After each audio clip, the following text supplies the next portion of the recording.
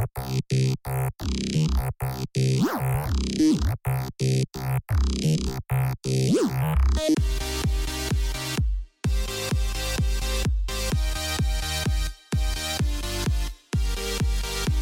house explosion in Calgary injures 10 people. 2 Auditor General reports to tell you about this morning. Canada appeals a judge's decision saying that the country must repatriate 4 men in a Kurdish prison in Syria. And breaking news out of a migrant detention facility in Ciudad Juarez this morning, as 39 people at least are dead after an explosion. Good morning. It's Tuesday, March 28th. I'm Nora, and here are your headlines.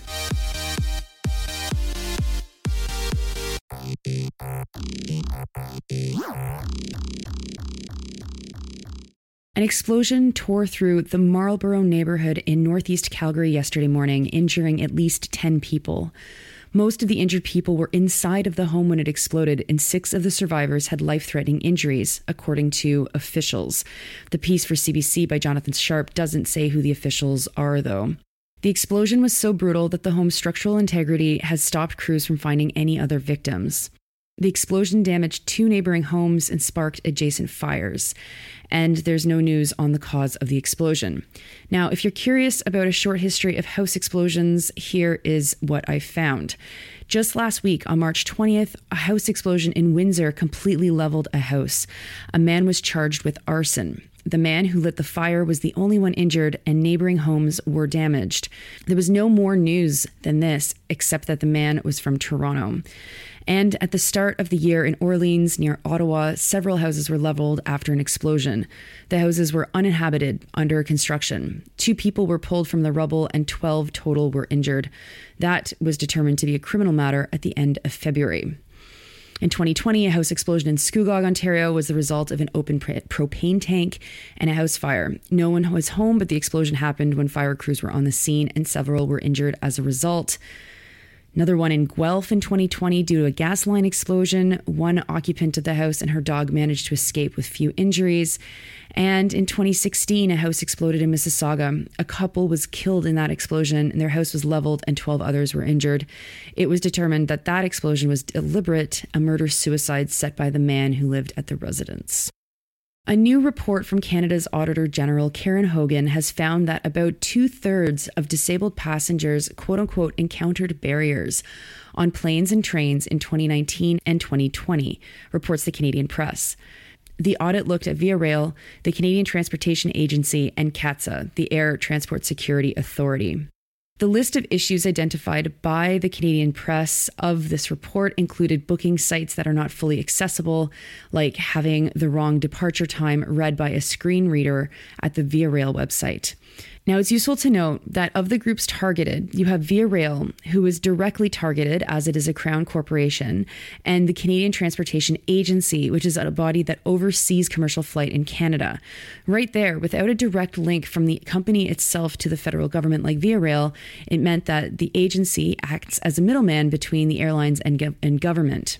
So rather than having Crown corporations in air, you have this agency that oversees airline companies. There has been some accessibility improvements, Hogan points out, like more accessible locations for working dogs to go to the bathroom at airports, but there are still far too many gaps. At the Canadian Transportation Agency, there are only 4 employees whose jobs are to track and enforce more than 450 accessibility rules for more than 130 companies.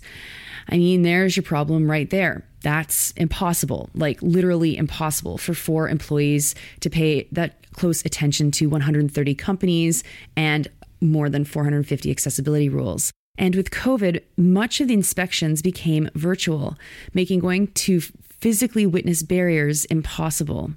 Minister Omar Alghabra, who funds the Canadian Transportation Agency directly and who can insist that they multiply their enforcement officers by 10 or 15 or 20, he said this to the Canadian Press, quote, "I expect airlines to abide by our regulation. I expect the airlines to comply with the law, and I expect the CTA to enforce these laws."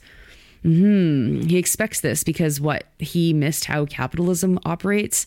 As I talked about yesterday with Airbnb, We know what the problems are here, but if you have only 4 agents at the CTA responsible for watching over 130 airlines, that means the airlines are effectively policing themselves. That is going to create the situation that Canada is in. Now to another Auditor General story. Karen Hogan also released a report into how Global Affairs Canada has been spending money to improve gender equity in low and middle income countries. She has found that Canada can't actually explain how the $3.5 billion they've given out to improve the lives of women and girls has actually improved the lives of women and girls. The Globe and Mail reports that this assistance was released in 2017, and because I wrote about it in my book, Take Back the Fight, I recall that they did this with great fanfare. The plan was announced on International Women's Day that year and was hailed as being proof of the Trudeau government's feminist bona fides.